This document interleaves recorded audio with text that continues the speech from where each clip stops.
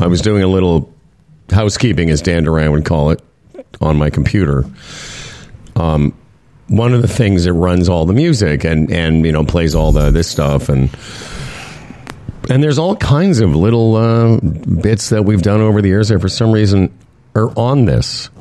Have a listen. It's Harper with her fishnet stockings. It's the first time my thing moved, honestly. It was like, what's going on here? Can you remember the last time it moved? The funny thing is, it used to move all the time, independent. It used to be like a Y2K celebration. Humble and Fred, only talking about things that matter. Didn't we think we were funny? I was. It was very funny. That line surprised me. A little Y2K celebration. Anyway, yes, there was that, and there was a whole bunch of other stuff on there. Anyway, nostalgic. I was getting nostalgic for some of this stuff. Cool. Very cool. You know what we didn't Did you play? use your mouse to help figure that on? I have not yet attached my mouse. Oh, so it's in the package, still looking good. It's still... Have you thanked Dan for your mouse yet? Oh, I've thanked him profusely. Okay. Profusely. Smart guy. You know what we didn't play? And this will be the last thing from the Christmas season. What's that? I don't think we played...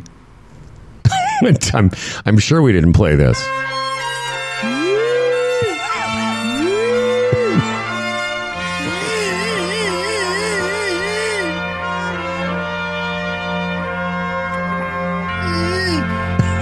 I forgot about this.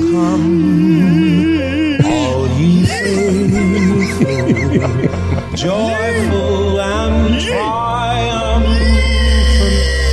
Oh come, And for you people who don't know Darren, that's nothing special. That's just Darren on That's a normal really day. cool. When you could pull off comedy without words. Oh yeah, exactly. Yeah, I came across that. I'm like, damn it! Why didn't we play the gift of Nat King Cole's "Oh Come All Ye Faithful"? adore him. We think it's funny. His wife doesn't. I'm sorry, Lori doesn't think it's funny. No, that's universal. The wife doesn't think it's funny. Well, that's interesting. I'm going to be like, by the way, speaking of Lori, she's going to be with me on Thursday. We'll talk about that. Right on. Yeah, right on. Oh, Doll thinks Howard's hilarious, and Buddy Doug, and, Darren. But not me. She doesn't think I'm so funny anymore. But that's the way it goes, right? Because she gets the act constantly, every day, for hours upon hours. That's right. It becomes tedious. Well, considering the number, that would be a fun Humble and Fred Hundy P drinking game.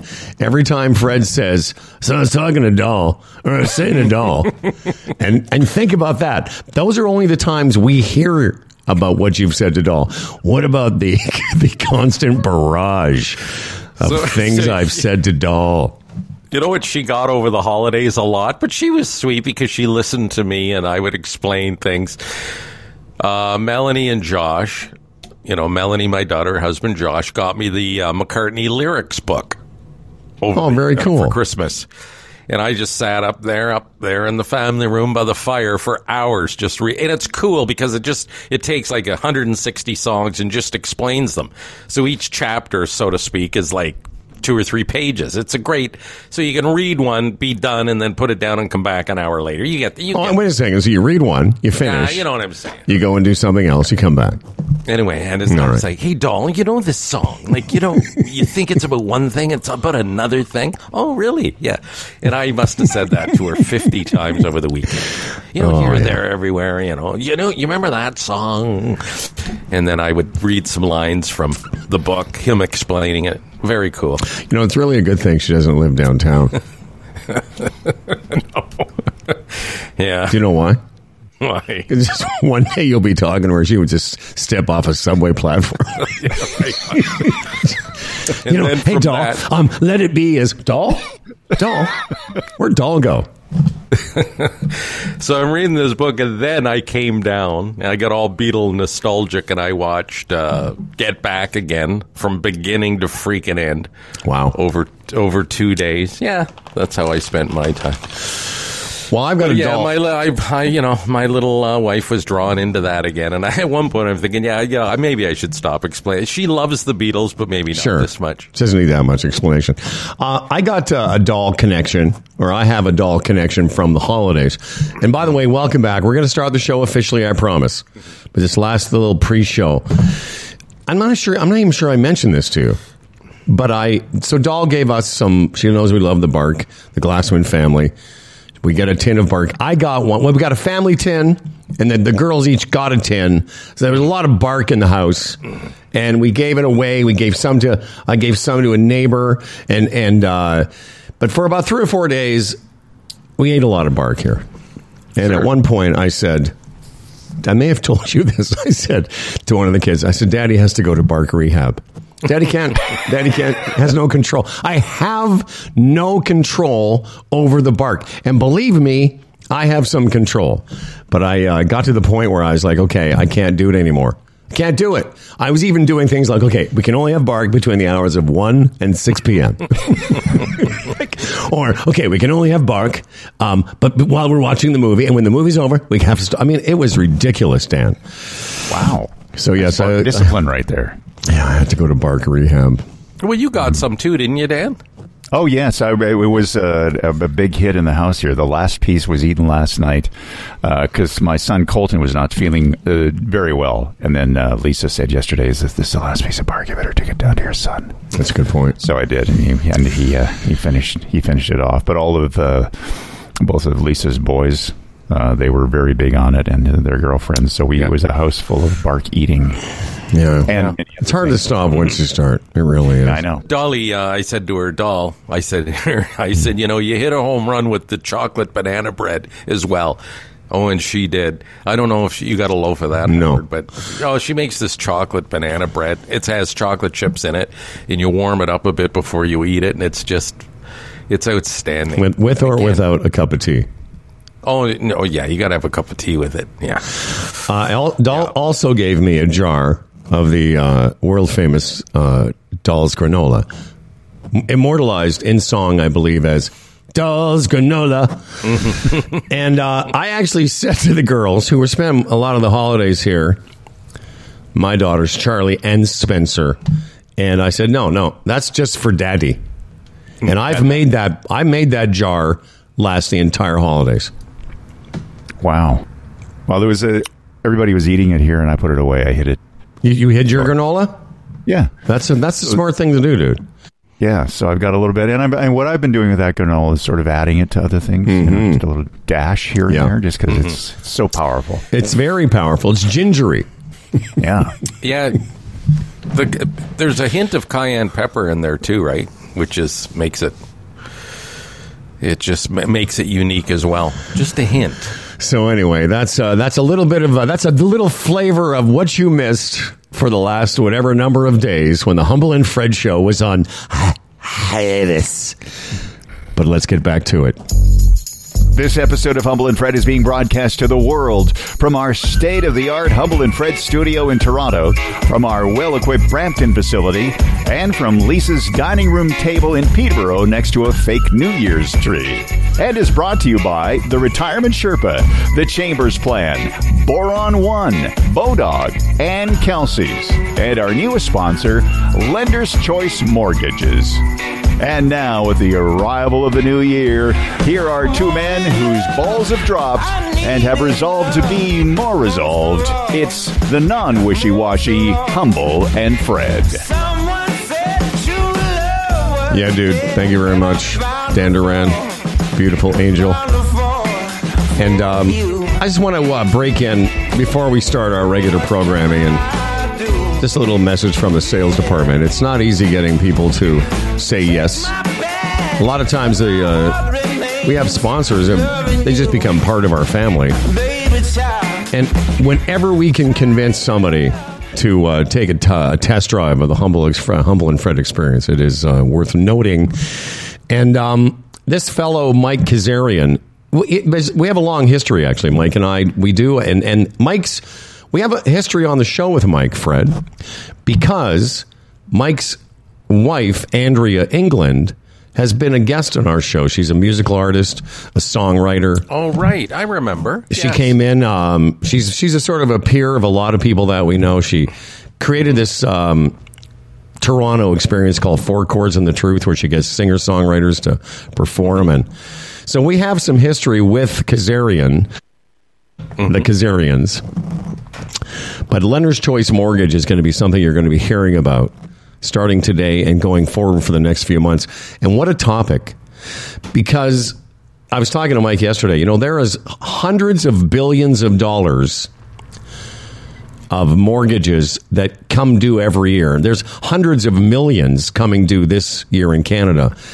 And a lot of people listening are going to be thinking about doing something different with their mortgage. And having Mike on the show, much like the retirement Sherpa, he's going to be like a mortgage Sherpa to help people find a new way around the mortgage experience. Because for most of us, I don't know, the three of us here, my mortgages have always been with banks. Right. Yeah. Same here. Dan, you? There are other options, yes. Yeah, my same thing, banking. I know there's other options. I just didn't know I could do that. Well, that's the thing about Mike and the people at Lender's Choice. They're all people from the banking industry with years and years of experience. You know, having worked on Bay Street and all this, you know, most people know that banks basically offer one product, one rate. And if you don't qualify or don't like the terms of the conditions, you go to another bank. And when you work with a mortgage broker like Lender's Choice Mortgages, they have access to over 75 lenders.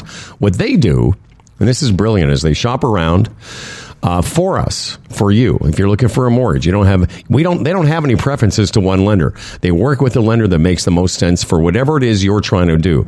They work with banks, credit unions, monoline lenders, alternative lenders, and private lenders, and they can find a solution for all your mortgage financing needs. This is just the beginning, and you'll hear more about it. Mike's going to be on with me later this week, and if you want more information, it's lenderschoice.ca. You do have a choice. A travel agent for mortgages. Dan Duran, that is it.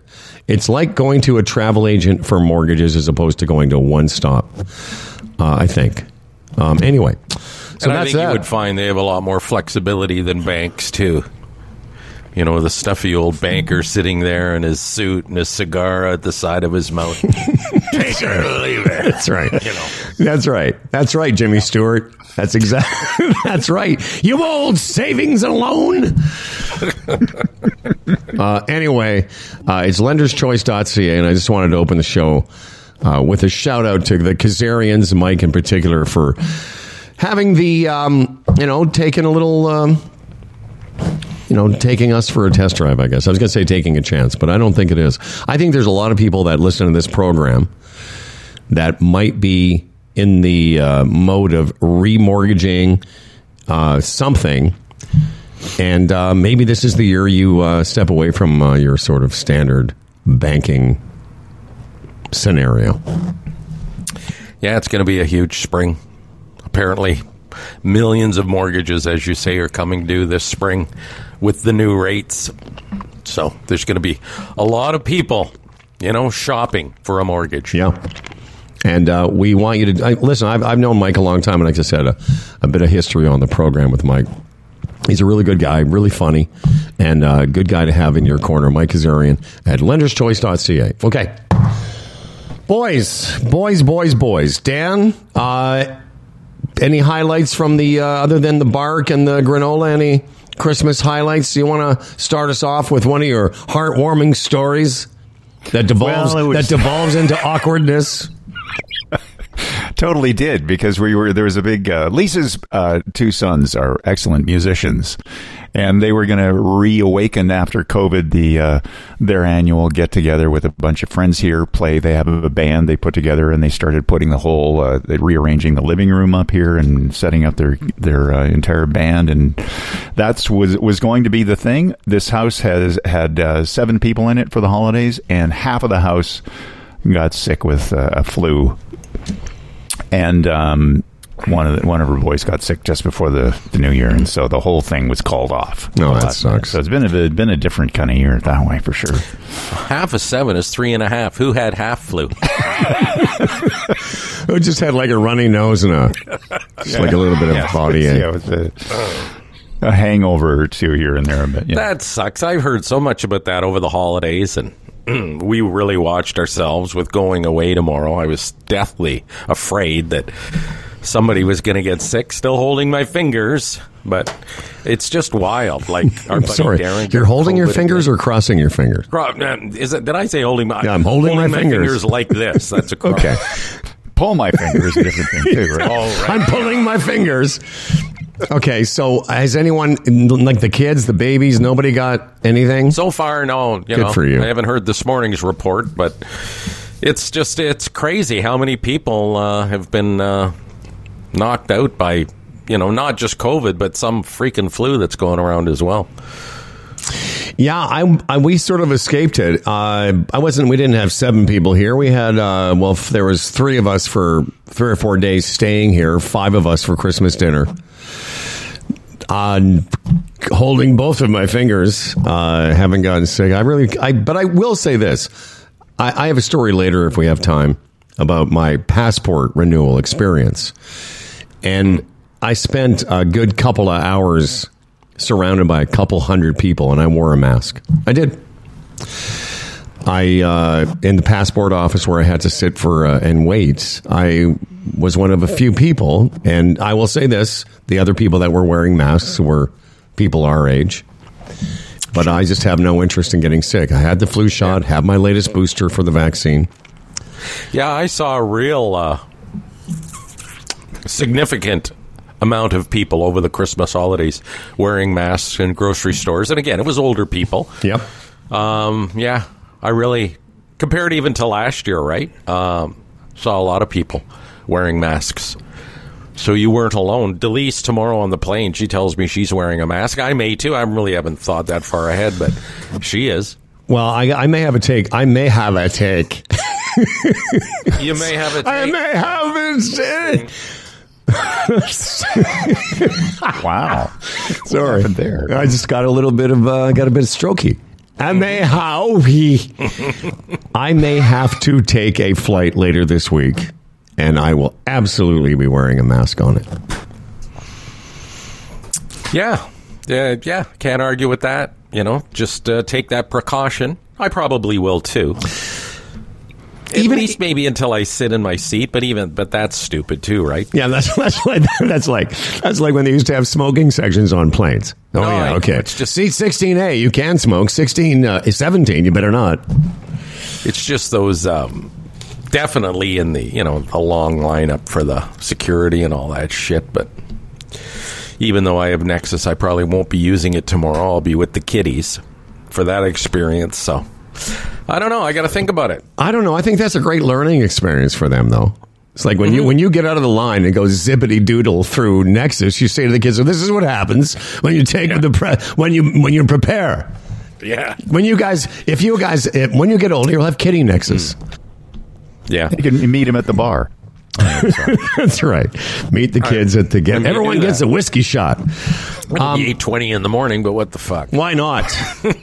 I had so many great moments. We had such fun. I have such a good time with the 2 kids, and we had lots of laughs. But I share this with Fred Daniel. I'm not sure if you and I talked about it when we spoke, but I like cooking, and I know things don't always turn out. Had Brussels sprouts with bacon, had fennel and tomato, had stuffing, was the best. And then I made a turkey. And a bunch of things, there was a whole bunch of things that went wrong with the turkey. Part of it was it didn't quite defrost. I had it in the downstairs fridge for 4 days, and part of it was still a little bit icy, which apparently is no big deal. Anyway, as I was telling Fred, I said, I wrecked the turkey, and then Fred yelled to Dahl, "Howard murdered a turkey." And I thought about it. I said, if this turkey were a true crime podcast, it would be called Howard Murdered a Turkey. Like, it was so bad, and I'm not a turkey fan. I admit that. The gravy was good. The stuffing was great. I made sausage stuffing. It was really, really good. But the turkey was... Like, if the turkey was a golf score, it would not have broken 90. Well, walk us through it. Number one, I wish you'd have called me, because if they're not quite thawed on Christmas morning, a couple hours beforehand, you could just fill the sink with cold water. And No, I know about that. Did you do that?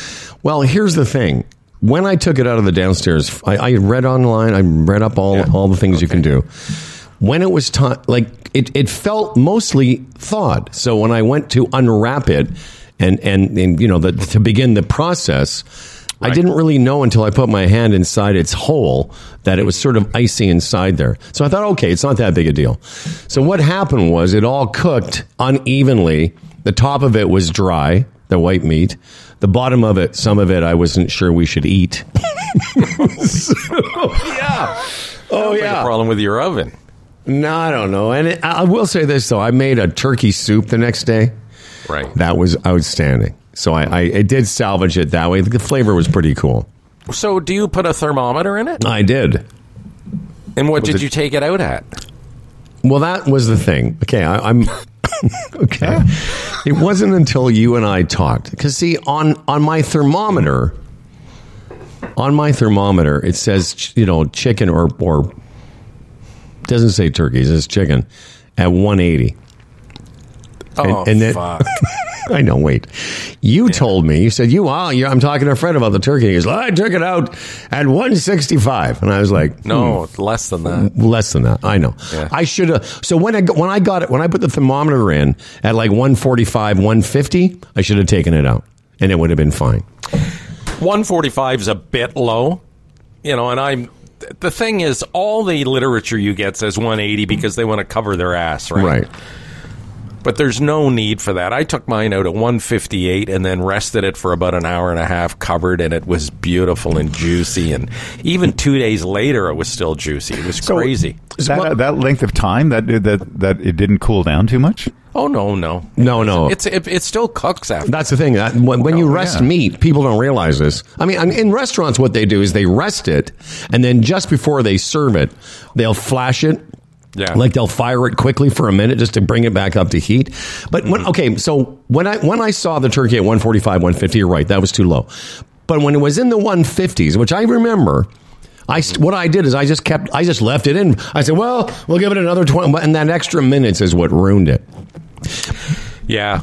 Because remember, it'll actually go up while it's resting. Yeah. Before it starts to recede. Yeah, and some people say you shouldn't completely cover it. We do, and we've had good luck with that. Delisa put foil over it, and then actually a towel. And I'll tell you, an hour and a half, almost 2 hours later when I cut it, I could hardly touch the meat. It was still that hot. So that's the reason that you want to take it out in the high 150s maybe.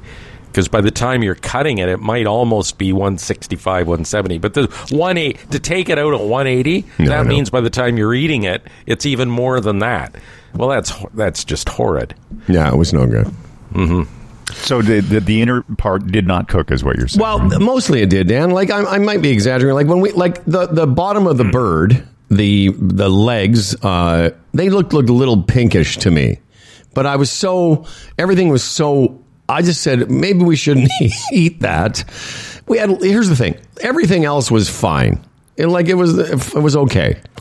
And so I had enough meat on the serving platter that everyone got some turkey. Got more than enough white meat, but it was a little bit dry. Maybe, could have been less dry. It could have been less dry and it would have been fine. What you could have done too is pulled the legs and wings off and just put them like on a baking sheet and put them back in the oven for half an hour or something. Yes. Yes, I could have done that.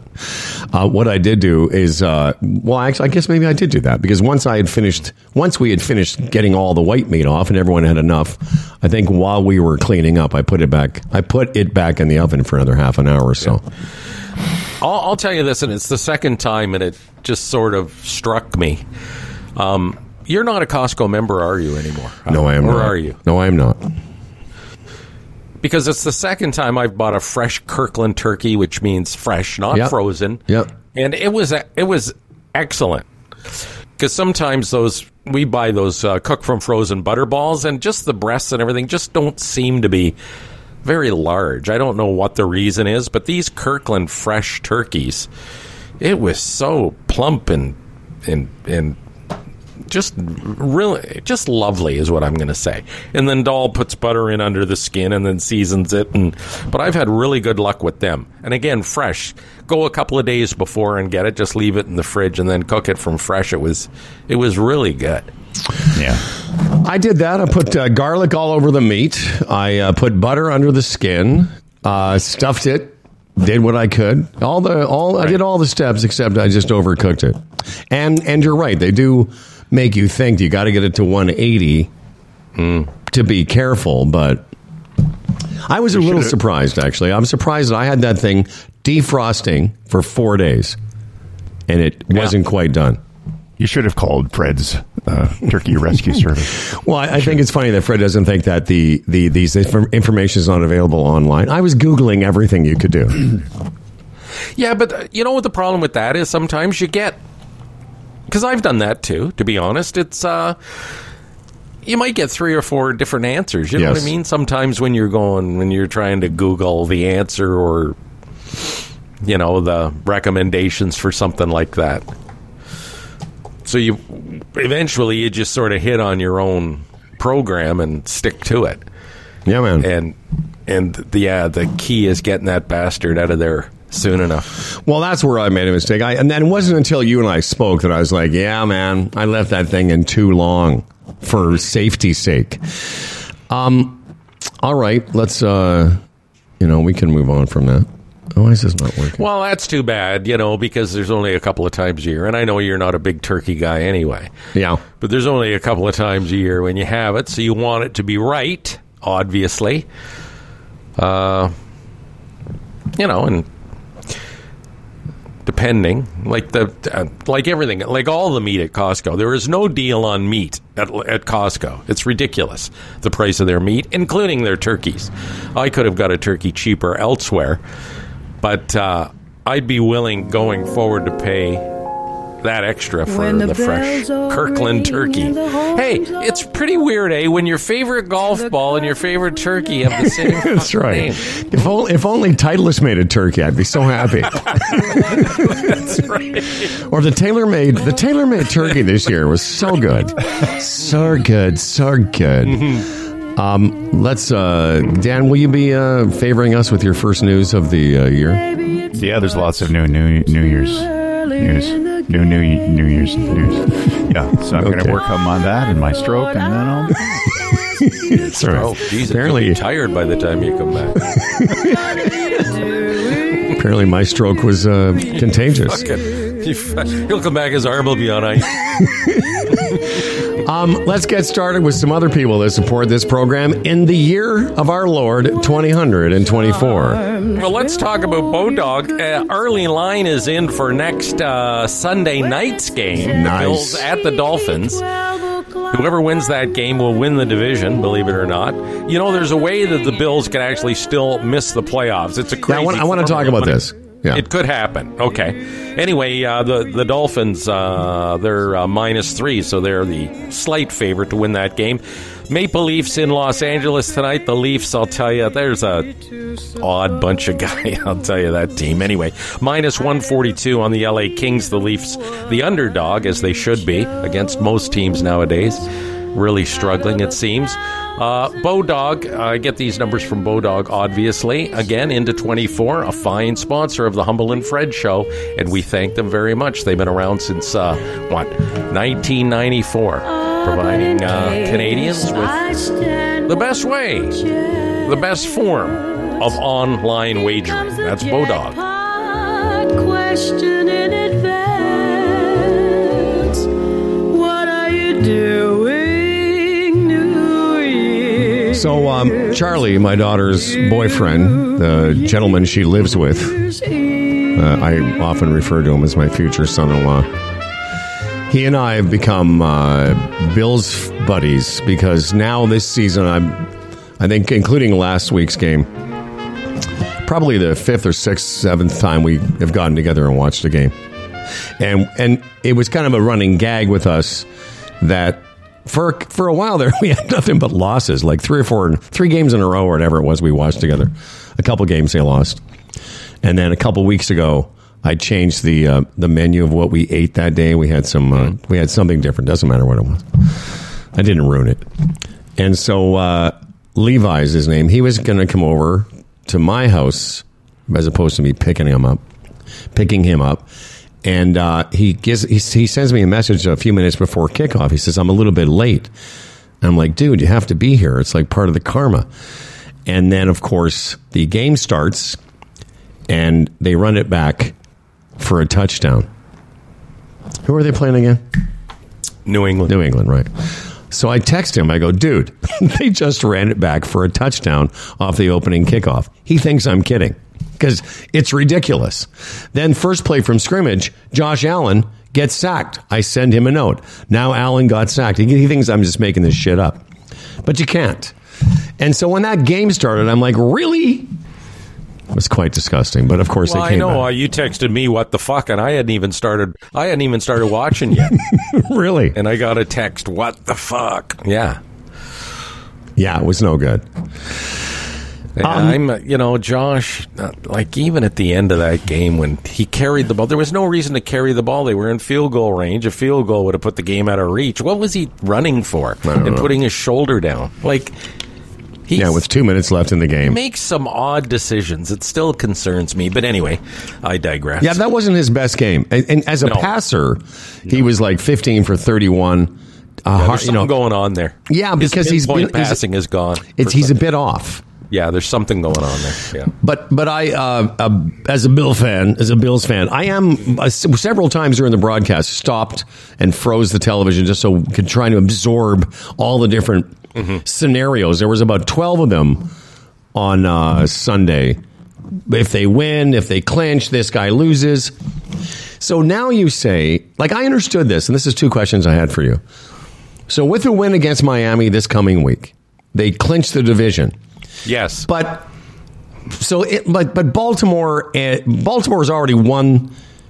They get the bye. They're the first seed. Done deal. So they're the first seed. And what would a win against Miami do? Would that give Bills the second seed? Or? It would give them the second seed, which would mean the first game would be a home field. And if they won that, the second game would be a home field. The second game against Baltimore?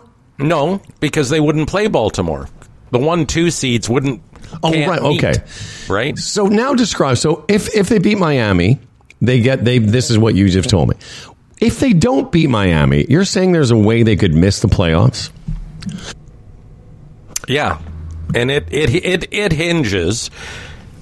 It's an outside thing, but if Pittsburgh was to beat Baltimore, and you think, how is Pittsburgh going to beat Baltimore? But Baltimore's it's all put away for Baltimore. They could rest a lot of guys this Sunday. Right? Exactly. But then to counter that argument, they get the bye. So how many guys do you want to rest and not have them play this week and then not again next week? You know what I'm saying? That's too much time. So it will be, here's the word, interesting. First one at 24. To see how Baltimore handles that situation. Yeah, they're pretty good, Baltimore. Oh, I think they're the class of the league. It looks like San Francisco and Baltimore in the Super Bowl, but you never know. Well, the kid that they were talking about, the Baltimore quarterback who's, possible MVP. I'd never heard of him, sorry.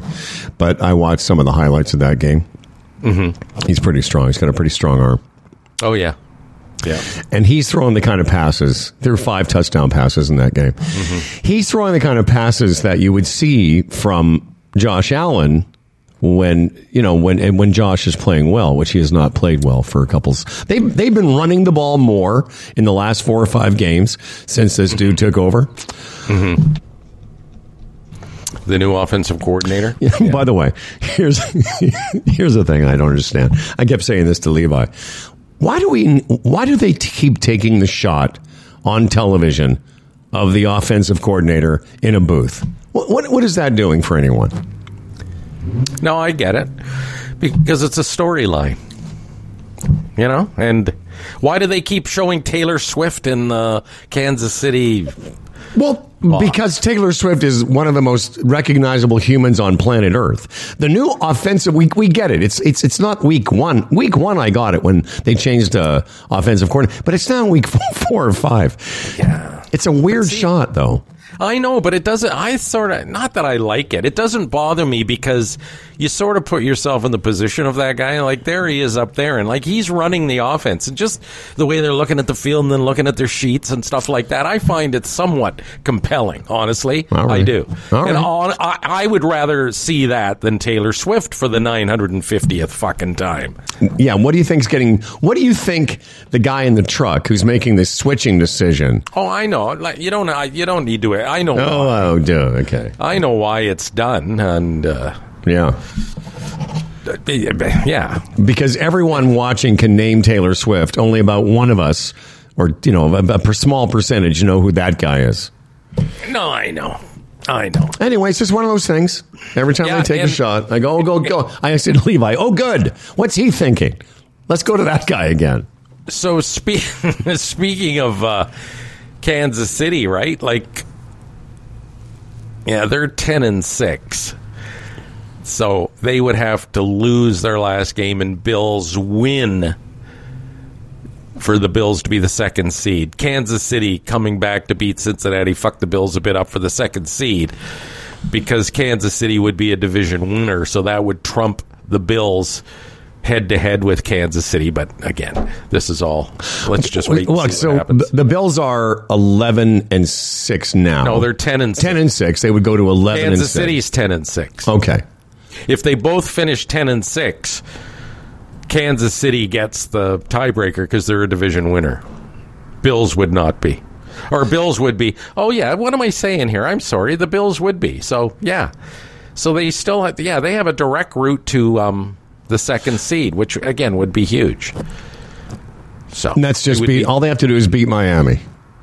That's right, because they would, again, I'm contradicting myself, they would both be division winners, but the Bills would get the tiebreaker because they beat Kansas City during the regular season. So right. That's the deal. Yeah, I watched some of the Kansas City game as well. All of a sudden, I'm like, I can spend. It is pretty funny to me because I spend most of the Sundays in a season watching whatever golf tournament's on. I just do. Even the ones that most people haven't heard of. I just like it. But now I'm sitting there from 1 o'clock until 6 o'clock when we went out for dinner. This was my New Year's Eve. How I spent it with my future son-in-law. It was fun. And just watching football. And like an old, he makes fun of me because I, like an old guy, at some point I fell asleep. I slept through part of the third quarter.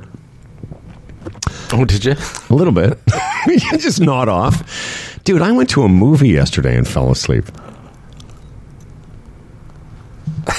It was because it was right. Ex-wife Randy and I went to see that movie called Ferrari, about the life of, what's his face, Ferrari. Adam Driver's in it. And at some point, like it's a longer movie, but at some point the movie started at around 3 o'clock, which is prime napping time for me. So as someone who's trying to avoid COVID, why would you go in a movie theater? Is that... I know. Hypocrite. I know. Well, no, you're not being a hypocrite. You're just being a bit careless. I never thought of it. I wouldn't call that hypocritical. I'd say, I might question your choice. Well, I did two things. I would be like, why would you do that? I went to a crowded restaurant. Like we went out for dinner. I thought, it's 6:30 and won't be anybody in the restaurant. We went to a Korean barbecue spot on Queen, right across from Much Music, or whatever that's called now. And so I did that. And then the next day or 2 days later, I'm in a crowded movie theater. No, I know. But I napped. Randy, at one point, once I woke up again, I didn't think, when you do that, when you think no one's going to notice. Randy's like, hi, how you doing? I'm like, what? She goes, where were you? I was just closing my eyes for a second. But apparently I closed it for like 20 minutes. Yeah, I don't know when the last time was I was in a movie theater. Long time ago. Even in the best of times, I don't know what would motivate me to go to the picture show. Well, what about taking the Because I have another movie story. If I mean, what about taking the babies to a movie? And I got I have a great movie. Mom and Dad do. Yeah, I know, but if you ever wanted to, like, that would be a fun grandchild, event. Yeah, I guess. Have you ever done it? I think I've gone with them, with their mother, but not me alone. No, I don't think so. I'd rather take them to a Jays game or an Argo game. Okay. So Randy and I, who most people know, we've been separated, divorced for, I don't know, coming up to 15 years now, so quite a while. But we still hang out. She was at my house for, let me just message Bill here. At my house for Christmas and all the stuff. And we like to just go hang out together. So we did that yesterday. But during the Christmas break, we did something as a family we haven't done in well over 15 years. We went to a movie together. Oh, cool. So Charlie and Spencer and I and Mama, since they were kids, they loved the Willy Wonka. Like, they loved the Gene Wilder one, Willy Wonka and the Chocolate Factory. Then they saw the one with Johnny Depp. Mm-hmm. And now we went to this one that's out now, and it was great. But I remember at one point during the film watching, so I'm sitting next to Charlie, next to Spencer, next to Randy, and I just looked over and I thought, I'm pretty lucky. Here I am into my 60s, and I still have these adult children and their mother who want to hang out together. Mm-hmm. Like, it was super sweet. And I enjoyed the movie, but what I'm trying to say is what I enjoyed was the experience of all of us going together. Like, that was pretty interesting, Oh, I'm the same way. Looking forward to tomorrow. My entire crew. Tell everybody. We're all going away for a week to the Dominican. My son, my daughter, my son-in-law, my grandkids, me and Doll. Yep, we're going to go together and have a good time. It's going to be. Hey, by the way, what did the kids think when you pulled your old man thing to get a reduced ticket at the theater? they know the bit. They know the bit. Oh, do they? Oh, yeah. Yeah, they know a little bit. I do. Actually, I don't know who got the ticket. I guess Randy got the tickets. So, and she got senior tickets because I can pull it off now. I'm super senior. But it really is it was such a sweet experience. I just loved it. And the movie was great. But, was it? Yeah, really. Well, I mean, it's a bit too much singing for me, but that's fine. Is it still a Chocolate Factory thing? Well, it's the prequel. It's basically how did he become Willy Wonka, the Chocolate Factory guy. Cool. All right. Well, there you go. I'm not finished talking about. Where's Bill here about your trip? I think that's really cool. But let's get to Bill Brioux. Because we need to, at the end of the show, we'll talk about our scheduling this week, which is going to be a bit different because we just came back from a bit of a break. But we'll let everyone know what we're doing. Here comes Bill Brioux. Billy, here. Billy, Billy, come on, hey. Where's Bill? Is Bill ready? I'm ready. Don't you see me? Yeah, your mic's a bit loud there, son. What's going on? There you go. Have you changed your microphone? 1, 2, 3. Ladies and gentlemen, keep your hands inside the monorail. Okay, well, yeah, did you change microphones over the holidays? No, I am speaking to you from another location. That's what it is. Now, why is... No, it sounds fine. You can see me, right? Yeah, you're beautiful. Yeah, everything's good. Yeah, everything's fine. I had to just pull you down there just a little bit because it was a bit How aggressive. far away are you? Are you like in Bali or something? I'm in my basement. Oh, okay. All right.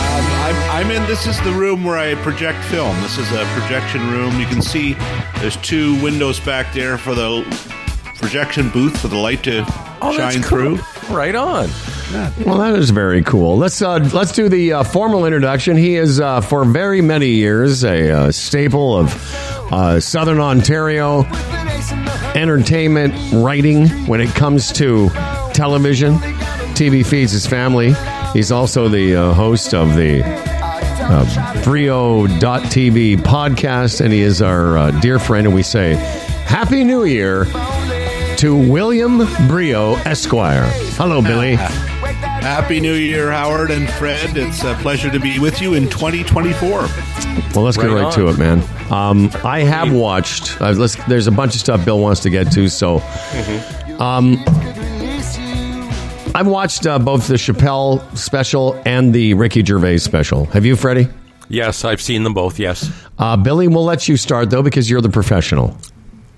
Well, I was betting that you both had seen them, and a fan of both of these gentlemen. I watched the Chappelle one first, and man, you cannot take your eyes off him. I don't know. He's just so charismatic. I find him fascinating. This is a concert that he shot in Washington, D.C., and it's called The Dreamer, and he talks about how this was a show he did 25 years ago. His wife was his girlfriend at the time. They were expecting their first child, and just how a lot of the things that he dreamt had come true. Now, that's sort of what they hang the show around. The show is really more trans jokes. Yeah. And which, he had to do. And, but then shockingly, he pivots to handicap jokes. And it, I don't know. I mean, I shouldn't be laughing, but I can't stop. He does tickle me with his stories and the delivery. It seemed short. I thought it went by very quickly. Yeah, it was less than an hour. Yeah, but I still enjoyed it very much. How about you? Go ahead, Freddie. Because I sort of got the impression like he's got a Netflix deal, right? And he's got to keep churning them out.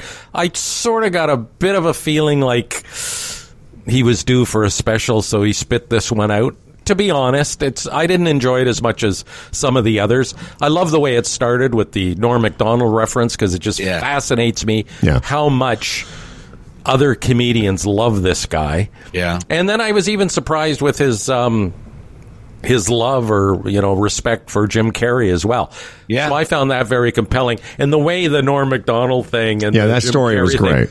The way he pivoted into transgender people through that, I thought was clever. But generally, it was okay. I've seen better. Let me see if you guys agree with this. I would say 10 out of 10 for performance, because as you say, Billy, I just find him. He's the best that there is in so many ways. So 10 out of 10 performance, amazing. But I would say like 6-ish out of 10 for laughs, like for funny, like even the last 20 minutes. Because when he says, I'm going to tell you one long story, I stopped and I wanted to know, well, how many minutes has he got left? So that story was almost 15 minutes long. Yeah. But there's a saying in comedy, I've said it before on the show, if you're not being funny, you've got to be interesting. And he's interesting. Yes. And so... and I would say that I had the same discussion with somebody about like his the first couple of Netflix ones where when he came back and he was like such a powerhouse. It was so good and so funny, but this one was so good but not so funny, Mm-hmm. I agree 100%. He told about 6 jokes, Howard, and they stretched out over the 50 minutes or whatever. But, and you're right, the last one didn't quite have the punch that you had heard in previous shows. But I also think both these guys have these Netflix deals. And they're going to be on once a year at least on Netflix. And they've almost in some ways lowered the bar. It's very cagey because it's impossible to be brilliant every time. Well, every time you see anybody do stand-up now, Sebastian Maniscalco... his last special was weak. Go down a ladder with how his specials are gone. So I think that if you see them on a regular basis, you just really love to see them and you want to spend some time with them. And, you may not be just knocked out laughing by them. That's, that's a good point. It's like music. Your next song isn't always going to be your best song. Exactly. It's a tough thing to do. Yeah. And that's why I say, not the best I've seen. His next one might be the best one I've ever seen. But you just can't keep topping. So you got to add that perspective to it. I said the same thing to somebody, Freddie. I said, think about it. Like you can only write so many hit songs. But when you hear somebody's first couple of hit songs, you'll never have that feeling again where it's surprise and it's discovery. I would say the same I'll start with Ricky Gervais, who I love. I never really thought of him as a stand-up, but he's done really, as a guy that didn't start off doing it, he's amazing. But I would say this one, giving the same rating, I would say performance 8 out of 10, because I thought he was a bit lazy. Right. And jokes-wise, like 5 out of 10. Like I really thought it wasn't very good at all, to be honest with you. Yeah, me too. No, it's disappointing. In fact, I didn't finish watching it. I think, as you said about Chappelle, his performance, it looks like he's just telling stories. Yeah. He has done that 100 times in his basement, and he goes out there and it's word for word, and it's just brilliant. And Gervais is like literally daring you to see that he didn't really think too much about this. I don't think that he's fulfilling a contractual obligation. And the shtick about, I'm so damn rich, I can just do whatever I want, it's getting a bit thin, Ricky Gervais. So, yeah. Even, and I felt the same way. I don't think I finished watching it either. It's what was the point I was going to make here? Proceed. I had a profound thought, and I've lost. It'll come back to you. Mm-hmm. The thing about Gervais too, there's two things. Well, as a guy, again, I watch a lot of stand-up, as you both know. Mm-hmm. So there's two little quirky affectations that I've noticed. One with Chappelle and one with Gervais. The Gervais affectation is I'm so cheeky. The whole Twittery thing. Like I'm so controversial. Okay, what was you go ahead with your point. I was going to say that. Like, when you keep telling me that you're listen, I'm anti-woke too, but when you spin your whole thing on I'm anti-woke and you're setting them up almost like, watch how anti-woke I am, and then you come out with this, I don't know, it loses it for me. Another thing I will say, though, and again, most of the audience isn't in the environment. If I was front row for Dave Chappelle yesterday, or for that special, I would have loved it. Same with Ricky. You'd have laughed your head off. Exactly. You would have laughed your head off. It's a whole different perspective when you're watching it on television, obviously. I said that word for word to somebody. I said, if you were in that audience, you would have been laughing hysterically. Exactly. And also, with Chappelle, he's standing in the middle of his audience. Yeah. You see everybody around him. Gervais was so separated on that stage. There was a gulf, and you felt it, and you didn't really know if anybody was out watching his show. It wasn't really lit. Like a different vibe, kind for of sure. Affected it, I thought. So I was going to say, the affectation with Gervais is that I'm so woke, or I'm going to do the anti-woke thing. The affectation that Chappelle has, and I see it funnily enough with some comics where I see they've picked this up, where he does the thing where he laughs at the joke himself and then hits his thigh with the microphone. Like, if you go back to the beginning, he would do that once in a while. Now he does it constantly, almost as a way to trigger the audience. That's where I know he's not doing it, but it's an affectation that I see more and more of him. I think it's his homage to Red Skelton. Oh, is that what it is? But we're all doing an homage to Red Skelton. Those two guys generated so much controversy through saying stuff that bothered woke people. It just seems they've taken that now and sort of wrecked it a bit. I can't explain it. It's like, I just wish they'd lay off a bit. Just say your fucking off-color shit and be done with it. Don't keep telling me about your woke spin. Yeah, and that being said, though, that first story, and I would say if you're of the two of them, I'd say go and watch Chappelle, because that first story, that first story, how he pivots it. Yes, is a great bit. I mean, it didn't make me howl. It on a dime. Yeah, it didn't make me howl, but I knew it was again when I said about, if you're not being funny, you better be being interesting, and that was there's very few laughs in that first. Talk about balls to walk out and do 3 or 4 minutes where there's very little punchlines. There's very few punchlines, I should say, and then knowing that that's coming it was fun to watch. I think that's cool. And even after that, Howard, when he got into the Jim Carrey stuff, because we've all seen the movie. Yeah. And then Jim Carrey staying in the character even outside of the shooting of it. It was pretty interesting to hear that, he drops into the goddamn set and he has no idea that Carrey's doing this. So he always wants to meet Jim Carrey. When he meets Jim Carrey, he's meeting Jim Carrey, who won't get out of Andy that's all. Kaufman But that's character all was part a of great that story. Exactly, but that's all part of the first story Yeah. before he does the Yeah. reveal. And to me, I'm Right. watching it going like, this is great. It's not funny, but it's great.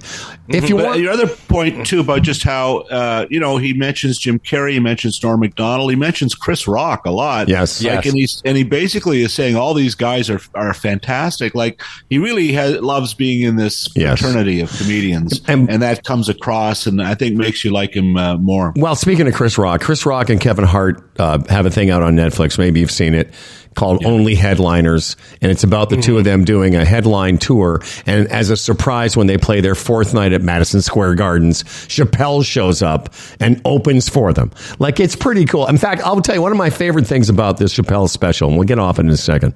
If you watch the credits, just all his friends, it's Rock, it's this celebrity. Yes. It was pretty cool. It's Madison Hawthorne or whatever his name is, the guy in the wheelchair. I will say, before we get off stand-up, if you're all looking for what I think is the best stand-up special of last year, it's on Amazon Prime. It's Nate Bargatze, and it's called Hello World. I'm telling you, I've loved this guy for a long time, and I got my youngest daughter, who was also into stand-up. For Christmas, I got tickets to go see Nate Bargatze. So Wow. it's very, very well. cool. It's one of the Right few on. things on Amazon Prime these days that would drive people there, I think. Here's a little segue. What about Amazon Prime? Well, funny you should ask. Bill.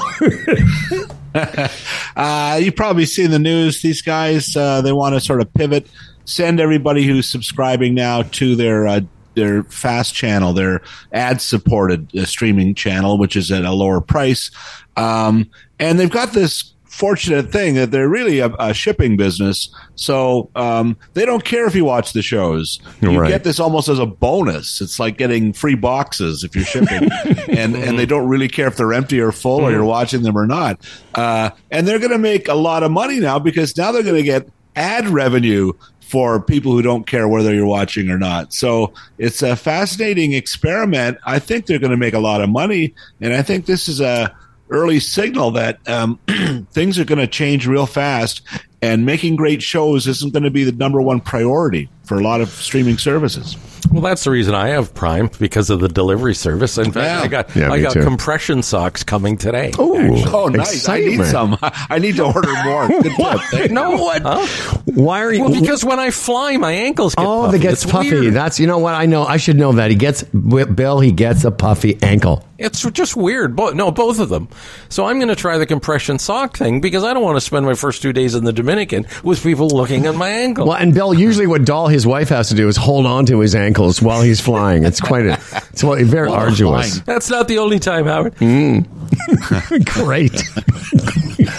Great. I have Amazon Prime too for the same reason, because of the delivery, but I always struggle to find a good Amazon Prime show.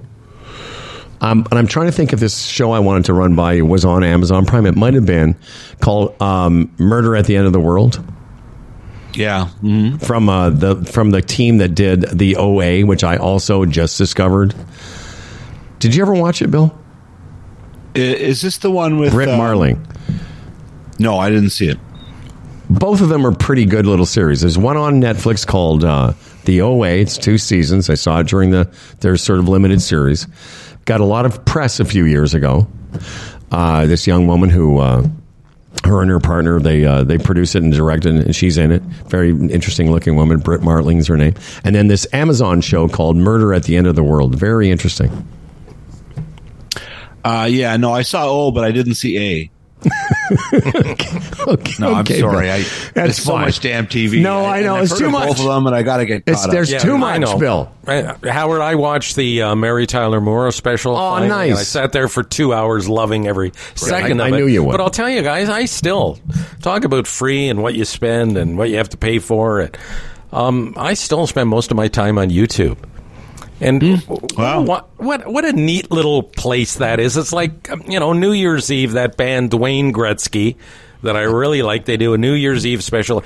To be able to, without any, licensing or whatever, be able to stream that right into your home on your big screen TV. Yeah. I mean, seriously, how great is that? It doesn't cost a cent. I mean, you can donate to the band online and all that stuff, which we did. But yeah, I just spend most of my time on YouTube. I guess because of the, those bite-sized pieces, I guess. But that's why I think that things are going to go in that direction. It's going to be Pluto TV was the biggest success story last year. Was it really? What's it called? Wow. Enormous, just exploded in terms of subscribers in Canada. I'm sorry, it's called what TV? Pluto TV. It's sort of like the Disney character, Pluto. No, it's it's part of the Paramount family, but it's their fast channel. It's got ad supported. Yeah. It's like Tubi, like you. Oh, yes. And so you'll see a lot of not really original things, but archival Johnny Carson. You'll see, stuff that you fondly remembered shows from the past. They have new shows as well, but that's not really why you watch it. But like YouTube, you can sort of dive in and out and just you can lose a couple hours just hopping all over the place. I'll let you know, Fred, that your take on YouTube, you joined 93%. I had this in my prep, but I didn't think we were going to talk about it. 93% of teens age 13 to 17 say they use YouTube. It's actually ahead of TikTok, Snapchat, Instagram, and then the rest of the headline is teenagers are obsessed with YouTube, and so is everyone else. Just goes on to talk about how much time people spend basically using YouTube as their main streaming platform. And here's why I think I go to YouTube so often, because I'll come down here and I'll go, I'm going to watch a movie tonight. And I spend the next 40 minutes trying to decide what movie I'm trying to find one. And in my mind, I'm thinking, okay, I'm going to invest 2.5 hours. YouTube, you just throw it on and immediately start watching stuff that doesn't take very long to watch. Right. And it just, I don't know. And I think people are just sick of paying $120 a year or $150 or $160 for something that they watch maybe 4 shows a year on. Speaking of paying, though, do you use YouTube Premium or do you have the ads? Who, me? Yes. Oh, just the ads, yeah. I'm not. I should look into the premium. What's that even cost? That would probably be a good spend for me. Although I don't mind, because the YouTube commercials, you can skip them, most of them, right? So. Well, you can, they run and then you skip them. Mm-hmm. Mm. Yeah, I should look into that. All right. What else have we got here? Speaking of Critch. Yes, well, yeah. Well, this is January, so a lot of stuff's coming flooding back. If you've been pining for hour-long dramas like NCIS or Law and Order or Fire This or That, they're all coming back either this month or next. But also CBC has their second seasons, really their more important season, and they're coming back with third seasons of Son of a Critch, with Run the Burbs. They got a couple of new shows. One More Time is a new show. And it's pretty good. I saw the pilot anyway. It's sort of based on a Play It Again sports store. DJ Demers is the star of it, and he plays hearing impaired owner of a Play It Again sports. He's really funny.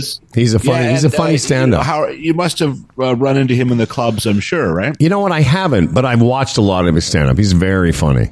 He is. So very likable as well. And the show has lots of the other casting is very good. Jerry Hall is on the show as well. So that's one I think I would recommend based on the first one that I saw. Then they got something called the Great Canadian Pottery Throwdown.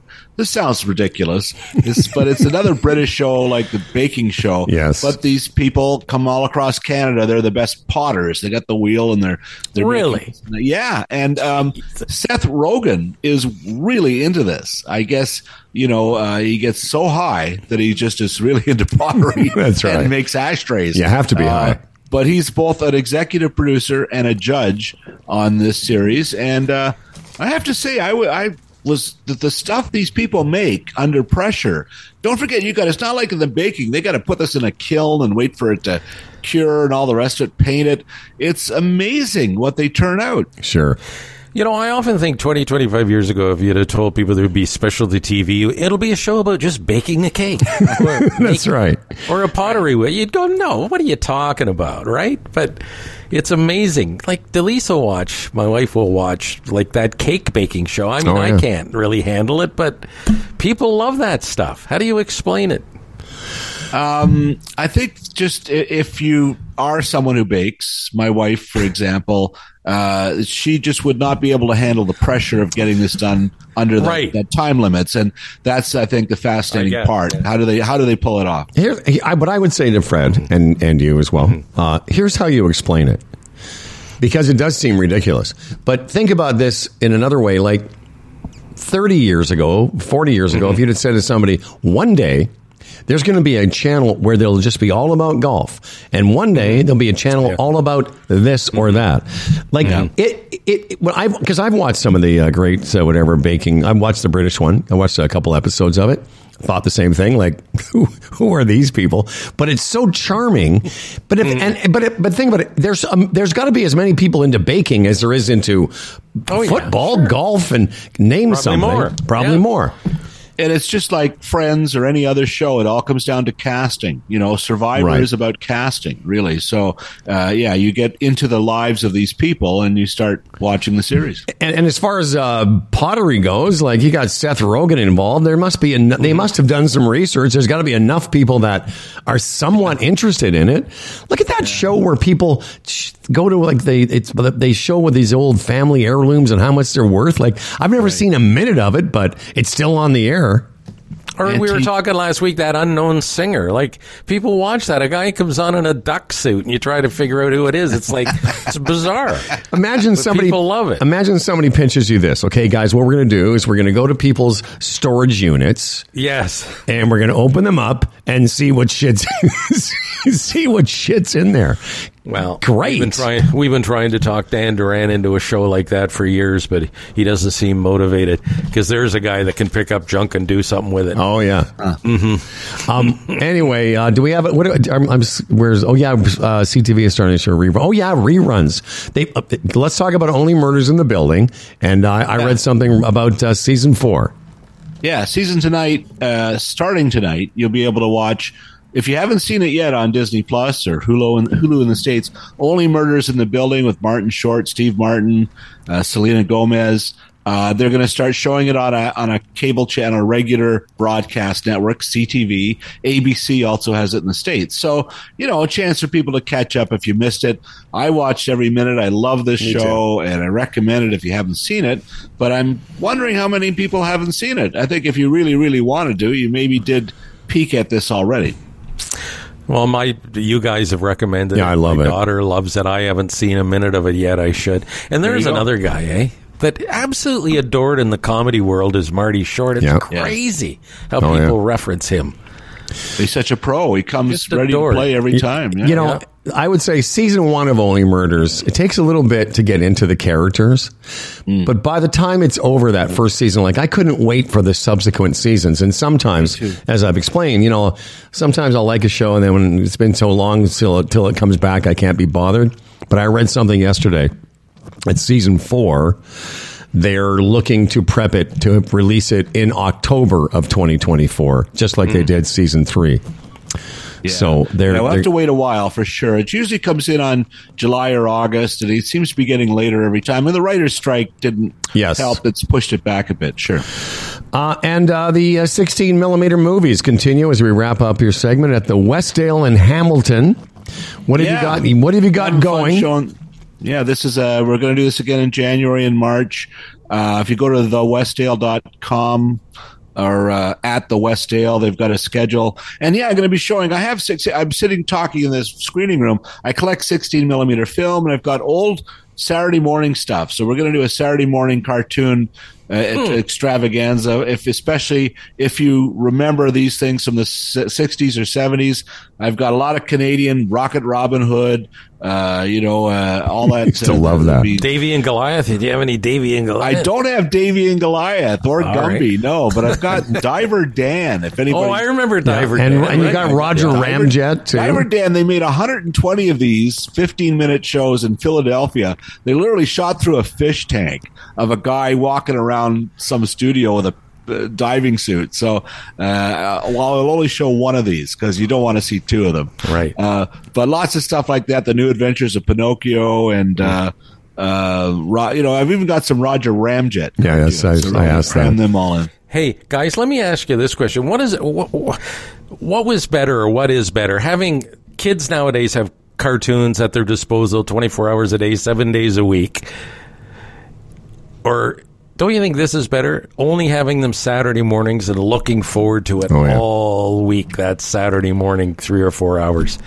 Well, that was magical back then. It was, and even when you think of it, when the Charlie Brown Christmas special or the Grinch or something was came huge. on, you had one shot. You had to be there That's Thursday right.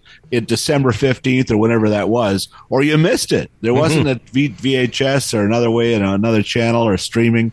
So, there's something about anticipating that makes it better. Here, Billy. Eagles fighting for our freedom. The Roger Ramjet theme song. Outer space, not to join 'em, but to beat 'em. Roger Ramjet, he's our man, hero of our nation. For The least animated show of all time. And what's his name? Gary Owens is the voice of Roger Ramjet. That's right. Very funny show. As always, a pleasure to have you in our acquaintance. It's always a pleasure to be with you. Our very first guest of 2024. Thank you very much. We wish you the happiest of New Year's and health. And guys, when I do these screenings at the Westdale, half the audience heard about it on Humble and Fred. So That's thank fantastic. You. Yeah. Well, that is exciting. Just quickly before we go, you talk about woke and then Dave Chappelle talking about handicapped people. Did you guys remember this from your youth? Roger Ramjet, he's our man, hero of our nation. The only thing that's wrong with him is mental retardation. Yes. You remember that? Of course we do. Disgusting. Oh, that'll terrible. be a 60-minute special by Dave Chappelle next year. That's right. The only thing that's wrong with him. Yeah, of course. Freddie, your camera just went off. No, I know. Why is that? I don't know.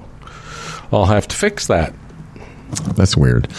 All right. Well, in the meantime, Bill, thank you very much. Oh, there he is. My pleasure, guys. Have fun today. We'll see you next month. And as always, Brioux.tv, the podcast, Brioux.tv, TV feeds my family.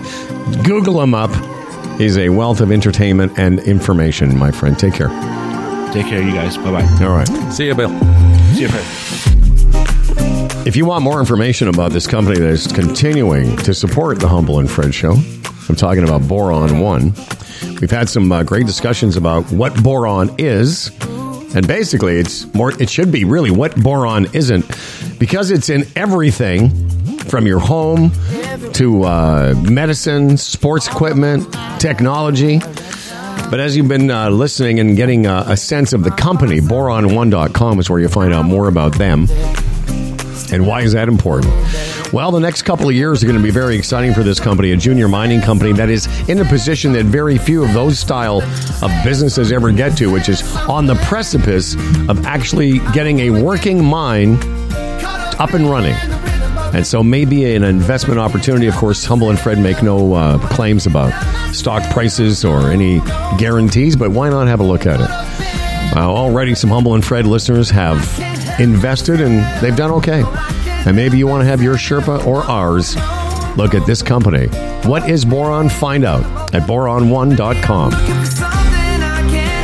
Speaking of the Sherpa, Tim is a portfolio manager. Raymond James, a member of the Canadian Investors Protection Fund. Tim will be by this week to talk about... He's going to talk about the new year and your 2024 financial goals. First of all, do you have a plan? And do you review it enough? When's the last time you looked at your portfolio? What about insurance? What about your mortgage? Is it a good time to pay down debt? All those things will be touched upon on, I guess, tomorrow when the Sherpa comes by. The Retirement Sherpa, retirementsherpa.ca.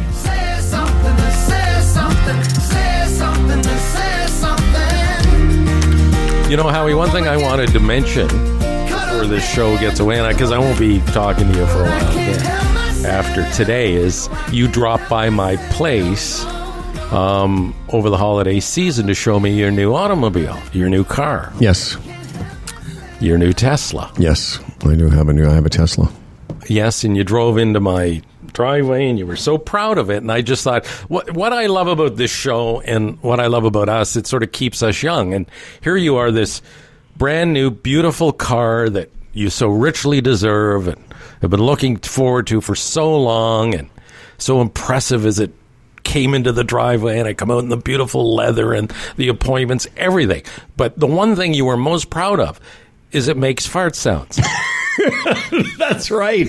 And when you left, I thought, isn't that something? Of all the things on that car that he was most excited about was the fart sound. Because you can program this thing. Yeah. So when somebody sits in the passenger seat, it makes a fart sound, and it's like a built-in whoopee cushion. It is. No, and it's even got the little control arm there where you can actually put it on fart, and you can see fart right on the screen. And by the way, it's got not only a fart sound, but several fart sounds. Like it's like a menu, a drop down menu. And the reason I'm laughing is because not only is it true, but it's everyone who sits in the car with me. I go, you got to see this. Hang on, let me forget the fact that you can watch Netflix in the car. I say, no, you got to see this. Here's a cool thing you can do. You can program it so that somebody sits down, it makes a fart sound. Or when you hit the signal light, when you hit the signal arm, what is that called? You know, the signal thing. Yeah. When you hit that, every time you signal, it'll fart. And somebody asked me a question. Why would you want that? Exactly. They say, why? Okay. Why would you want that? Why did they put that into this car? And I go, for this. I don't even need that. For this very reason. Because I guess they're like, okay, we built this car. I didn't know we were going to get into it. It's the favorite car I've ever owned. And I love this car. But I guess they did it because they're like, why not? We can do anything. We can, because the car is like a computer. They do, like, it's got karaoke in it. Why do they need that? Because they can. That's exactly it. Because they can. I was so disappointed, too, because as soon as I got the fart sound thing, I'm saying to Howard, let me go get Doll. I want to show her the car. Out here. Don't say anything about the fart sound when she sits on the passenger seat. Oh, she'll be so embarrassed. Yeah. Unfortunately, she was in the shower in the middle of one of her hair washing sessions, so that couldn't happen. But I was bitterly disappointed because I thought this would be cool. Because she'll go, I didn't do that. That wasn't to me, Howie. That wasn't to me. No, it's a great car. And if you're curious, no, I didn't get it from evnet.ca or rentelectric.ca because they don't sell cars, they rent them. I will say, because of my association with them, I drove an electric car, not just a Tesla, but I drove several of them over the course of a year and decided very early on that if I ever had a chance to buy one of them, I would. And so when the deal was finished, I had thought about it for a few months. I thought, you know what, why not? I'm not going to be around forever. Why not do this as my, one last sort of new car stand? And, I think it's great. And I can tell you, I've been driving cars, since I was 16 years old, and this is easily the best car I've ever been in. Yep, beautiful, beautiful automobile, and it farts, and it farts, just farts. While we're waiting for Dan Duran, do you have anything left? I can't tell. I know I do. Actually, you did Bodog already, right? Yes. Well, then let me do Bodog again. Looking for a way to relax after a long day? Come on. Tired of being notified by life's bells and whistles? Yeah, I'm going to need that draft tomorrow. When you're ready to stop working so hard, you know it's time to play. Yes. It's easy to find your next favorite game at Bodog.net. Play free casino games, check out our beginner's guides, and get poker tips. Visit Bodog.net today. #Make a play. You mentioned we're not going to talk for a while and you've also mentioned you're taking the kids away. So you're going to leave tomorrow for the Dominican. Yes. And just because if you've heard us talking about where we spend the winter, I'm going to Mexico again soon. You're going to the Dominican for a couple of months, February and March. But what was the sort of impetus or what predicated this trip with the kids and going, basically, are you going to the same place? Yeah, the town, yes. Yeah. I really like it. Well, it's just, my buddy Doug turned me on to it, and his wife Laverne, we went there last year. I really like it. It's just a neat little town. Beautiful. And they had decided, Doug and Laverne, to take their family there for this break. starting tomorrow, and he called me and said, we're doing this. Are you guys interested? And I thought, well, I know the place pretty well now, really like it. It'll be great for the kids. We'll know exactly what we're getting. Yeah, let's do it. So we're going to do it. So are you staying at a resort? Oh, yeah, it's on all-inclusive. So how close is the resort to where you guys are going to be staying when you go back? 10-minute walk, maybe. Okay. Yep. So will you leave the resort, or will you just hang at the resort? Oh, I think for the most part hang at the resort, but we can leave. Like, I don't know if I remember telling you there's a sushi restaurant there that serves something called the Godzilla, and it's absolutely fantastic. This big heap of raw sushi fish on your plate, and it is all inclusive. But one night I'm going to take all the kids there for that because they all like sushi, and it's a great walking beach. And there's all sorts of little bars with beers that like for $2.50 Canadian or whatever. So we'll probably go down the beach a few times and sit at a couple of those bars. Why not? Well, I think it's great, or whatever. man. And I just see the Bills game. They've scheduled the Bills game for Sunday night, the 8:20 game. Yeah. So that'll be 9:20 in the Dominican when I'm watching that, which is cool because I'm thinking, if the Bills play at 1 o'clock, it'll be 2 o'clock. Am I going to waste a day down there in the sun watching football? Well, now I'm not. Excellent. Well, I just want to say if you enjoyed this discussion, then we have a program that's very similar. It's called Aging with Energy. The old guy... The Old Guys Travel Show. No, I dig it, man. And why not? These are the most... And how excited are your grandchildren to be able to take an extra week away from school to go to someplace hot, swimming in a pool all day? Well, that's it. I've been to the Dominican and traveled, I guess, quite a bit. To me, that's what this whole trip is about. It's not about, I'm not even thinking about, I'm going to be in the Dominican tomorrow, the sun and the sand. All I'm thinking about is the faces of those kids. They're going to come here this afternoon, and it'll just start tomorrow morning when we have to take the cab to the airport at 5:30. To me, that's when the adventure will begin, because they've never been to that airport before. They've never been on a plane before. They've never, we got the window seats, like all that stuff. So this is their first time on an aeroplane? Well, John was on an airplane years ago, but he was like a year and a half. Yeah, this is the first time. And, just to see them, that experience, getting there in the warm weather in May, is so anxious to see an ocean and palm trees and... Yeah, and it's going to blow their minds to be in an all-inclusive where every meal is like being in a restaurant. And yeah, that's what I'm looking forward to. And again, so many great things, so many great memories that are about to be built or created. I was just thinking about two kids their age, 8 and 11 or whatever they are at the all-inclusive. Sometimes they have those like soft ice cream stations, Oh, yeah. You just go there. But as far as their first flight goes, like just so they don't get so their ears don't get blocked. Mm-hmm. Obviously, get them to chew gum or get a hard candy. Mm-hmm. But that little trick about blowing your nose? Mm-hmm. Do you know it? No, I do the you plug well, that's it. That's the trick. You basically close one of your you tilt your head because you're closing one of your eustachian tubes. As I'm a doctor, and then you just blow it out because a lot of times it can ruin the experience for little kids. Is as the plane starts to descend, their ears get blocked. But what I was telling, I'm sure their mother has done all the research on that. So hopefully she's prepared for that, but I will mention it. Well, and from the minute the plane starts to descend, as soon as you feel a little bit of pressure, if you do it, then it'll make it way easier. Because I know some people who still can't clear their ears and they find flying excruciating. Yeah, I find I have no problem doing that. That method of holding the nose and then holding the one, it works for me every time. Yeah, it's where we learned that, Dan? From scuba diving. Scuba diving, yeah. Just closing it.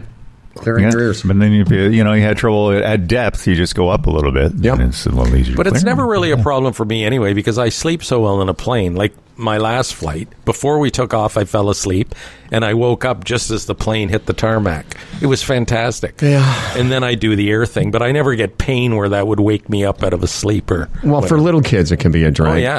How long is the Because they're flight? not used to it. How long is the flight? 4 hours. Yeah, man, I can't. Just to watch Johnny's face and May's face as the plane takes off and all the noises and the feeling of, the miracle of flight. Yes, Dan, what were you going to say? Well, I was just wondering, in the 4 hours when Fred falls asleep, does he end up sleeping with his mouth open? So everybody get to watch Fred with his gaping hole. Wow. Breathing in Yeah. air. Fred, I can guarantee you this. Whatever is the most repulsive and unattractive, that's what I am doing. Yeah. Because that's what I do. Yeah. That's what I do. That's who we are. I've given up that way. It's like, yeah. Did you hear me say I fell asleep in the movie with Randy yesterday? Dan? Yeah, I did hear that. Yeah. I would. At what point? Because the movie started at prime nap time, and apparently I was sitting there with my mouth wide open. It was like, So you missed half the movie. And 20 minutes. No idea what. I understood. With Enzo Ferrari. A couple of times after I woke up, I said to Randy, "I'm like, are they still together?" He's like, "Yeah." Okay. So before we get to, I'm not sure, should I do it before or after? Should I do it before we get to Dan Duran's news? You guys haven't, because we're all on. Fred's not on social media, although you could check our Facebook page because I put it up there. But if you follow me on Facebook or Twitter or Instagram, today is the day this is actually the only day of the year I actually post anything on Facebook. And it's the 2nd of the month of January. And today is my 8th year soberversary, as the kids call it. Wow. Yeah, it was 8 years ago today that I stopped drinking. Now, why didn't people always ask me why I didn't do it January 1st? Because I thought, well, that's too cliche. And so I drank all day is what I did. I went to a party New Year's Eve, 2015 into 2016 at my buddy Klaus's house. Rest in peace. Klaus is dead. And I went to his house, drank all night. After midnight or whatever, when 1 o'clock in the morning, I went home, got up, drank most of that day, January 1st, 2016. And then I had a drink later in the afternoon by myself, And I said, okay, I'm going to stop for a while. And that was my last day. And I started stopping the next day. So that's why I use today. Today was the first day 8 years ago that I didn't have a drink. So that's why today's my anniversary. So back then, when you sort of stopped drinking, were you planning in advance that on the 2nd, that's when I'm stopping? For weeks in advance, you went like that, or you just sort of? No, I knew for more than that. For months in advance, I thought. For months in advance, I knew that something was wrong, and I should probably take some steps to correct it. And I thought of New Year's. I'll do it at New Year's. And then when that got closer to that time, I thought, I'm not going to be the guy on New Year's Eve. I'm going to do something different. So I did plan it closer to the date that I was going to drink all day, January 1st. But but also to answer a question I get asked, I did not know on that day 8 years ago. I did not know how long I was going to stop for. I just knew I needed to stop for a bit. So you didn't actually do like a calendar and put X's on each day on the countdown, like a stop drinking advent calendar, but in reverse. Yeah, that's every day you'd open a little window and there'd be another shot in there, and then saying you're not drinking. Yeah. Well, what you just said there too for an alcoholic just doesn't make sense, right? I was going to stop for a while. I wasn't sure for how long, but I needed a break. Because when it is a problem, you pretty much got to turn the tap off for good, or fall back into the same rut. True? Yeah, I guess. I mean, I don't really think about it much anymore. And once in a while, I think, could I not? How do I think about it? I sometimes think, what would be the harm in having a glass of wine? Mm-hmm. Or what would be the harm in whatever? And the question is, I don't have an answer for it. The problem is I don't have an answer for it. And because I don't have an answer for it, I just decide I just don't do it. Right. One thing I've noticed, too, as we get older, the peer pressure of drinking relaxes quite a bit, too. Especially when you're in an environment like up north at the trailer and stuff like that, or wherever we're in a social situation. You know, the thing is, I should have a drink because they're having a drink, or I should have a few beers because they're having a few beers. It's just, it seems as we get older, we all just sort of drink less. I don't know what I'm trying to say here, other than it's my alcohol intake has depleted. And what I'm saying for you is, at your age now and everything, that probably that temptation maybe to go back wouldn't be there as intense as it may have been before. I know what you're saying, yeah. Trying to say, like if I stopped in my 40s, yes. I'd be around a lot more. I mean... This is what I'm saying. Yeah, yes. I agree. But yet I still see the language of drinking I find fascinating. Yeah. You know, people have no... Like, I'm on a group chat with a bunch of golf guys, and they all talked about, when are you going to start pounding the bat? It's like I still find some people, and a lot of those guys have drinking problems. They don't even know it. But, yeah, there's not the peer pressure anymore, but I find the language around alcohol pretty interesting. People have no hesitation about, encouraging one another to get drunk. But as I posted on my social medias today, I usually try and come up with something about what I felt about drinking those years ago. And as I wrote today, I said, when I stopped on this day, I didn't tell anybody. I didn't tell you. I didn't tell anybody for a long time. I just stopped drinking and didn't really say much. And we were doing the show. I was living out in Oakville, and we were doing the show on 30th Street. But after a few weeks, maybe a month or so, I mentioned to you I was on a bit of a cleanse. That's how I used to say. Mm-hmm. And somewhere in the back of my mind, I thought, okay, could I get to 100 days? That was a significant point. I thought, okay, if I could do 100 days, what would that be like? Yeah, I remember that. But I really didn't. My point is, on the day I stopped drinking, I didn't tell anybody. And on my post today, I said, if you're just beginning your journey, I hate that word, but if you're just beginning today, or you're thinking about it, you don't have to tell anybody. Like I didn't want to make some grandiose statement like I'm doing this. I said, you don't have to tell anybody except yourself. You don't owe anybody an explanation if you're making changes. No, and it gets back to what I said too. I know if I was to do that, again, there would be less people to answer to as well. You know Sure. what I mean? If you were in your 40s, you'd be explaining a lot more, or be put in the position to explain it a lot more than I do now. But when you're 67 or whatever we are, and somebody says to you, hey, do you want a drink? And you go, no, I don't feel like it. They understand that. Mm-hmm. No, for sure. You just don't feel like it, when I stopped, I was 56 years old, and for the first couple of years, I still went to golf tournaments and all these things, and it was definitely more of an issue. Like, it's not an issue now because everybody I know in my peer group knows I don't drink. But for a while there, I had to introduce that concept. When I met Rachel, yes. when I first started I dated this woman, and she doesn't drink a lot, but it certainly came up at parties, and we would go to events, but now it's just such a non-issue for me.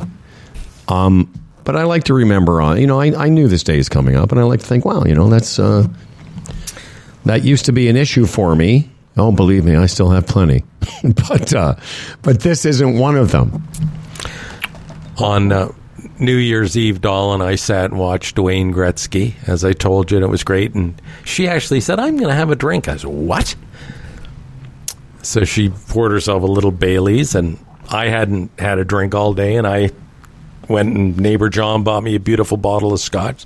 So I had a little snort of scotch, and it hit me, and I said to her, "Do you know what?" I said, "This is actually our 50th New Year's Eve together." Wow. Our 50th.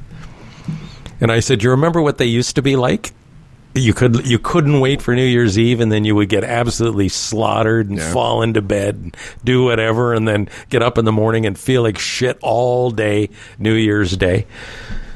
How times have changed. We're sitting there, we have one little drink each and can't wait for 12 o'clock so we can go to bed. That's right.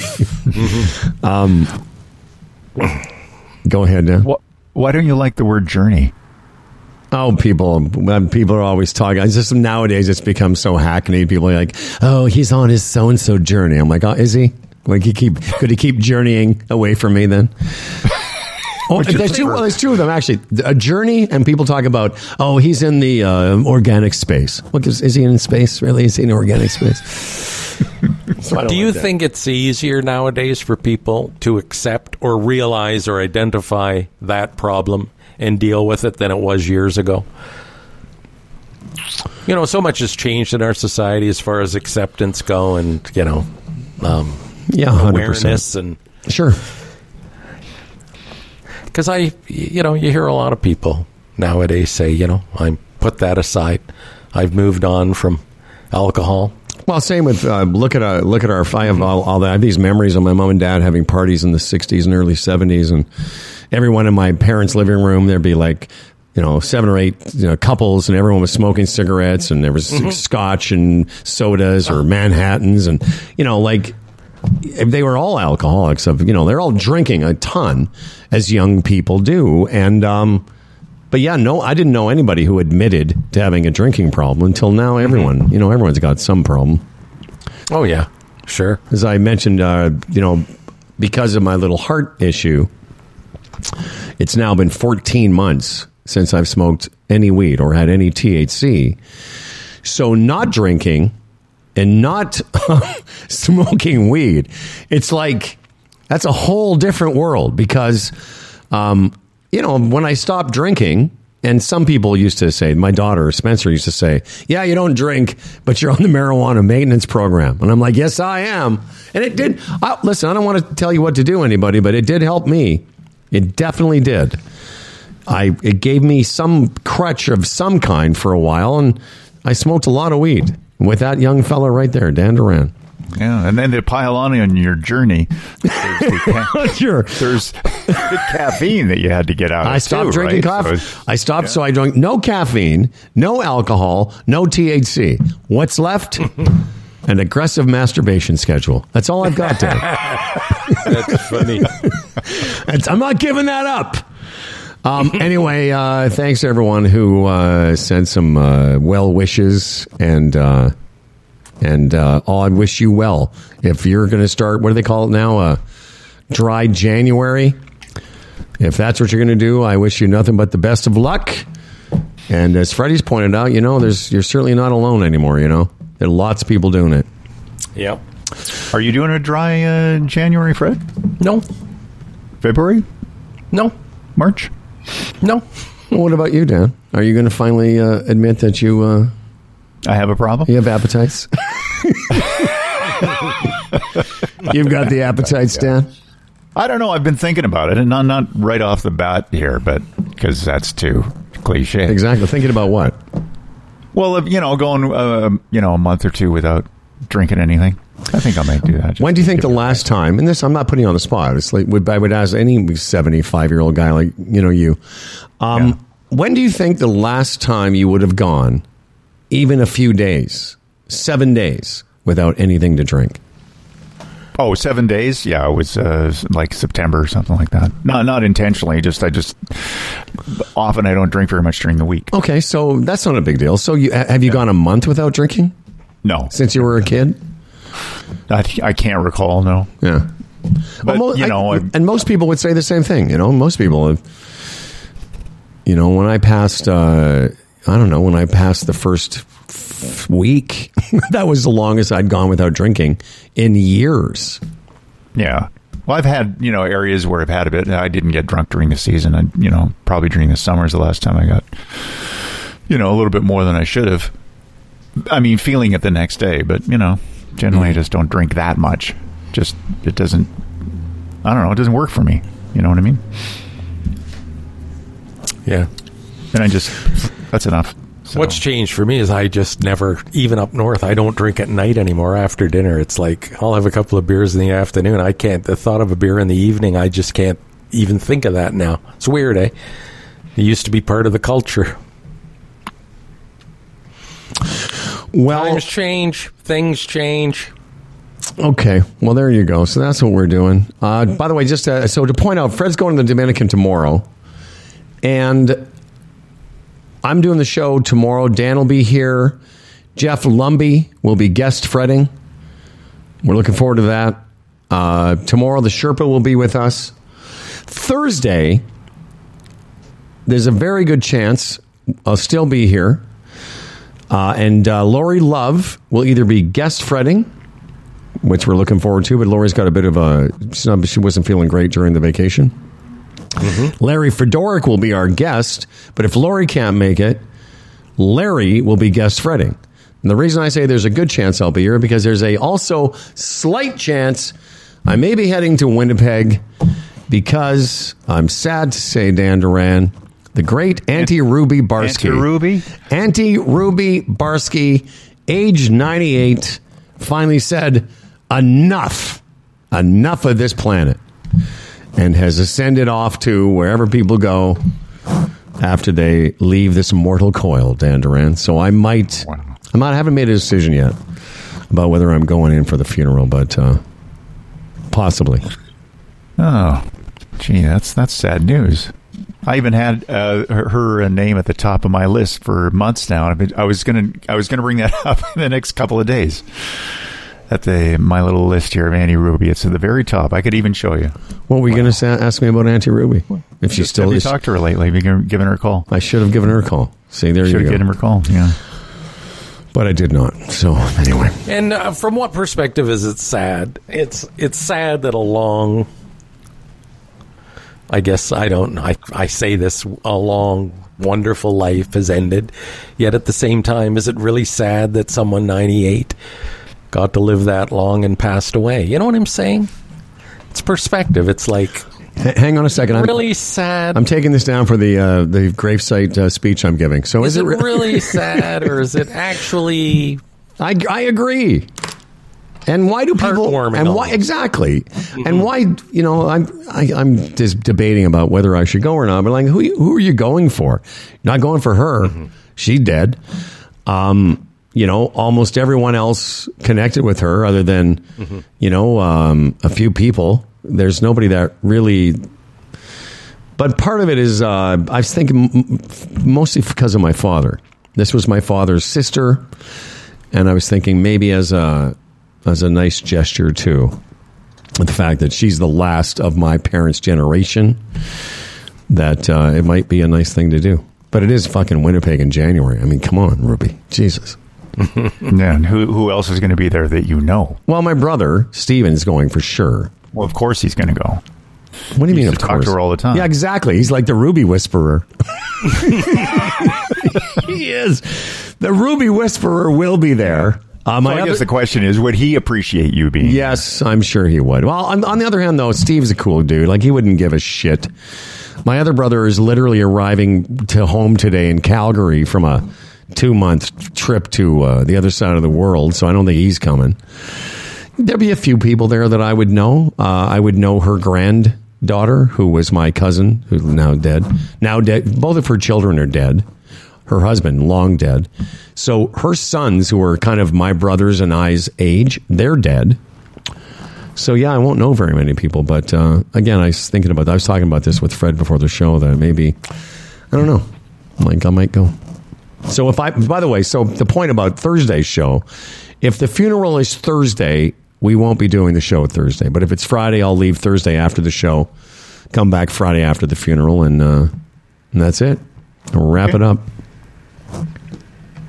Would Auntie Ruby really want you to spend that coin on that trip? I know.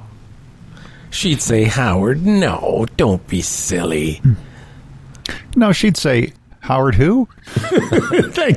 That's right. Which one was he?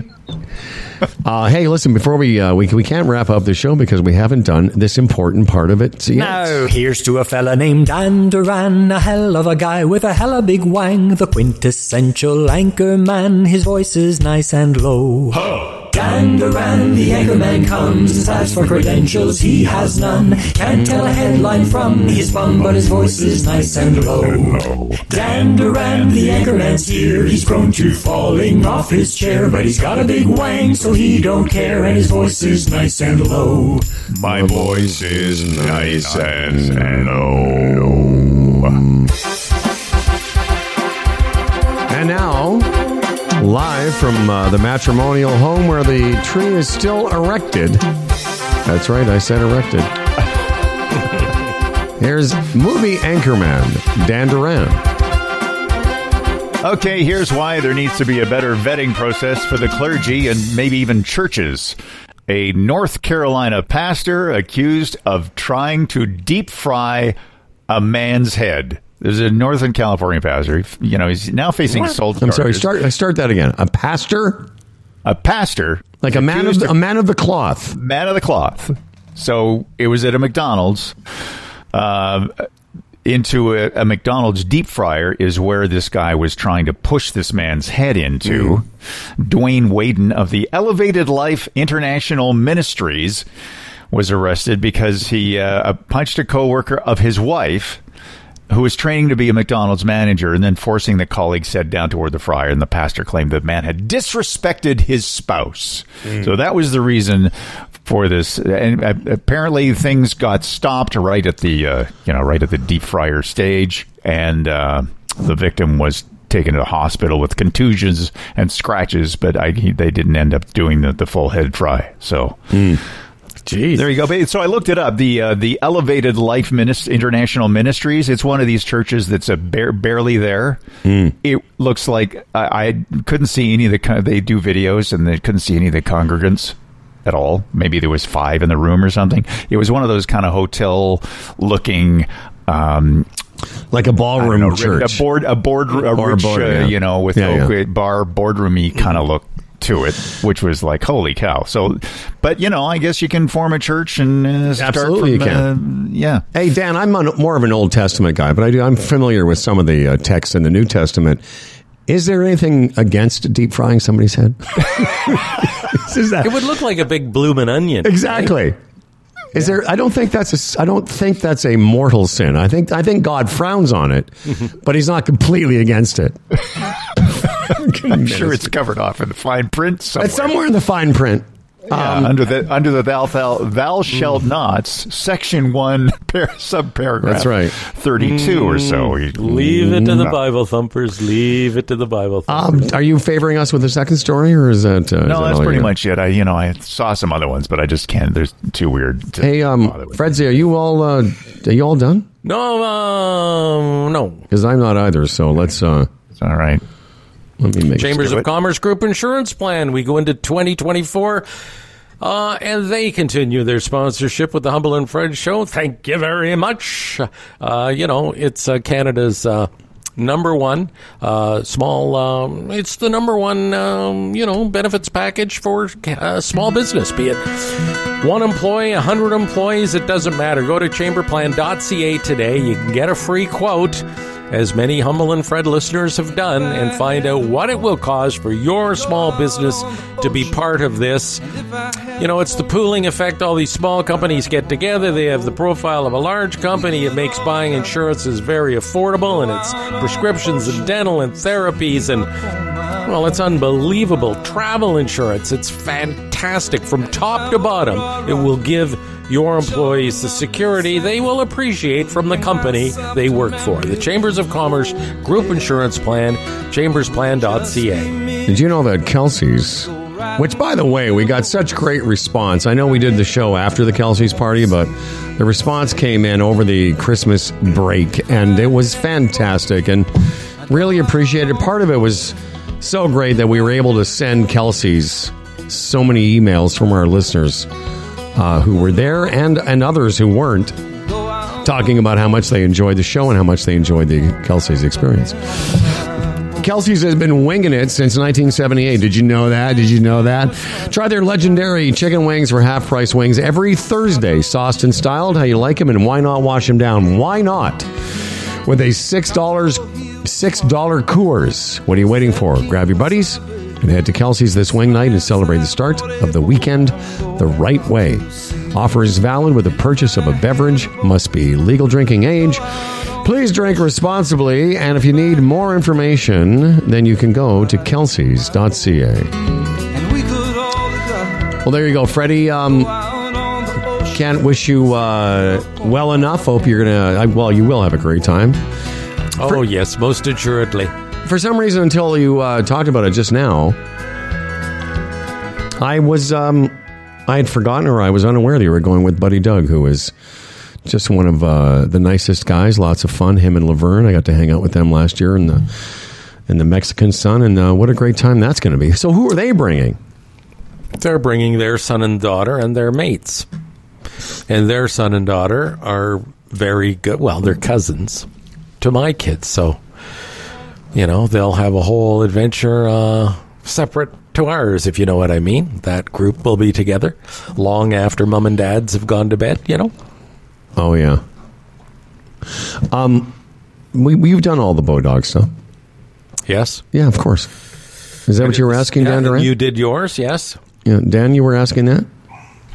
Yeah, no, I thought there was a commercial that you normally do. The Bodog. I've done that. Done that already. Oh, I wasn't listening then. That's fine. It's all been done. Everything's been done. Hello to Lisa.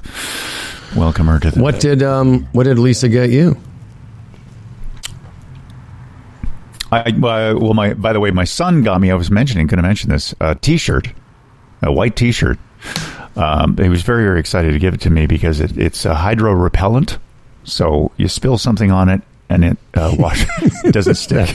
That is great. That's a great gift. We all need one of those. I want one. So we experimented. I started with a beer, and then I said, "Okay, well, red wine," because he knows the red wine story. He says, "Let's give you the show a little bit." So I think he was remembering one of the red wine stories. Many. He was very excited, and we did a little test of red wine. Everybody around here was, "No, don't do it. It's a brand new shirt," and I did it, and it was like. It bounced right off. Just bubbled off. Yeah. I saw something on that same line, along those lines, for you and I, Dan, and Freddie too.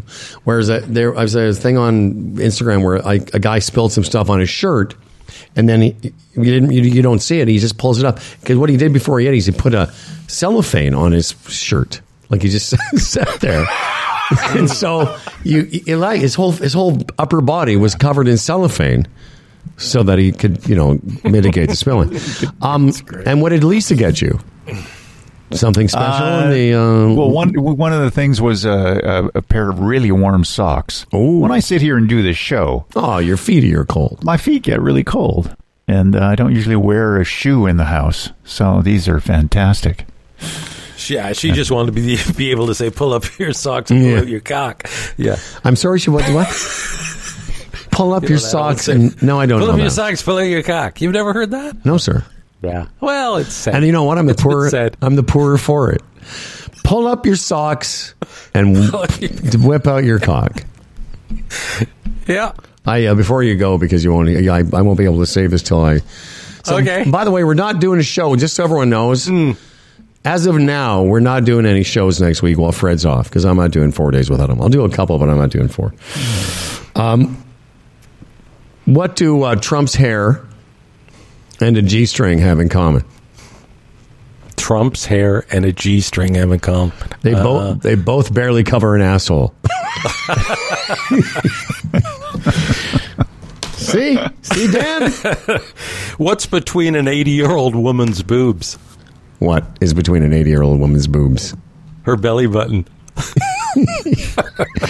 Good one. All right, everyone. Auntie Ruby. 98. All right. So I'll let everyone know tomorrow what the rest of the week is going to look like. But in the meantime, Freddie, we'll see you. Well, Freddie will be back doing shows with us on the 15th. Yeah, that's right.